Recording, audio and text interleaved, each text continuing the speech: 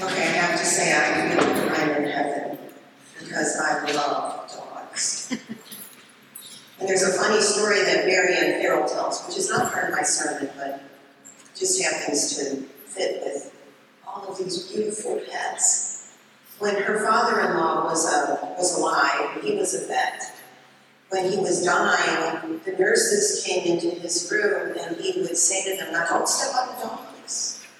Because he was hallucinating that there were all of these dogs around his bed, running and jumping, and he thought, oh my gosh, that's how I want to die. I want to die surrounded by dogs. Anyway, we are talking about death today because of the rich man and Lazarus. The rich man does not have a name, you will notice, which I didn't know until I didn't really pay attention to it until I started reading this week for this parable. And Luke and Jesus have much to say about riches. But it's not that having riches is bad or awful, or that you're a bad person if you're wealthy. It's what we do with the wealth that we have. The rich man sees Lazarus laying down at the gate. How did he get there has been a question people have puzzled over for years. There's one thought that his friends laid him there so that the rich man would see him, and the other was that, I have to fill out my notes. I've been very distracted this morning.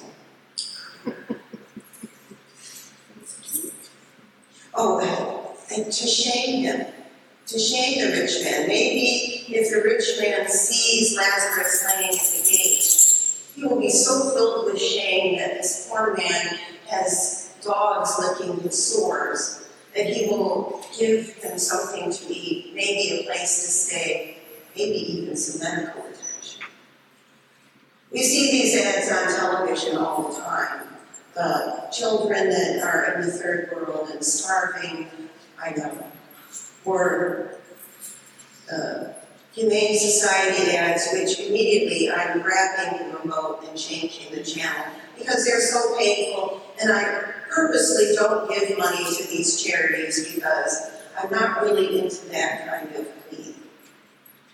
But it obviously works, or it wouldn't be on television repeatedly. So even after both men die and go, well, the rich man goes to hell and Lazarus goes to lay in Abraham's bosom, the rich man doesn't change. He still wants Lazarus to wait on him. Make Lazarus come and put water in my mouth. Make Lazarus do this. And to which Abraham says no. If you cannot be good, if you could not be kind to him when he was alive, why should Lazarus be kind to you when you're dead? And so they have this little back and forth throughout the passage. And we have an overturning, which Luke likes to do throughout his gospel.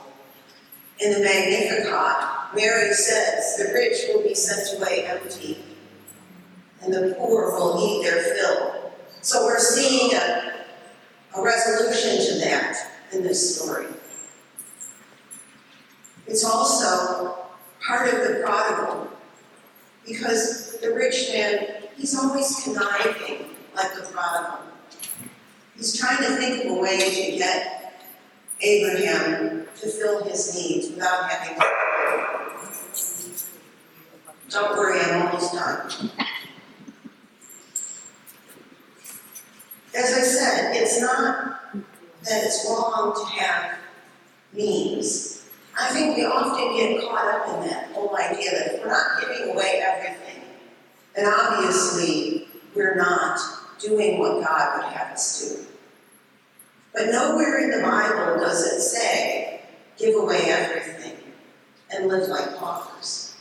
John Wesley sums it up best.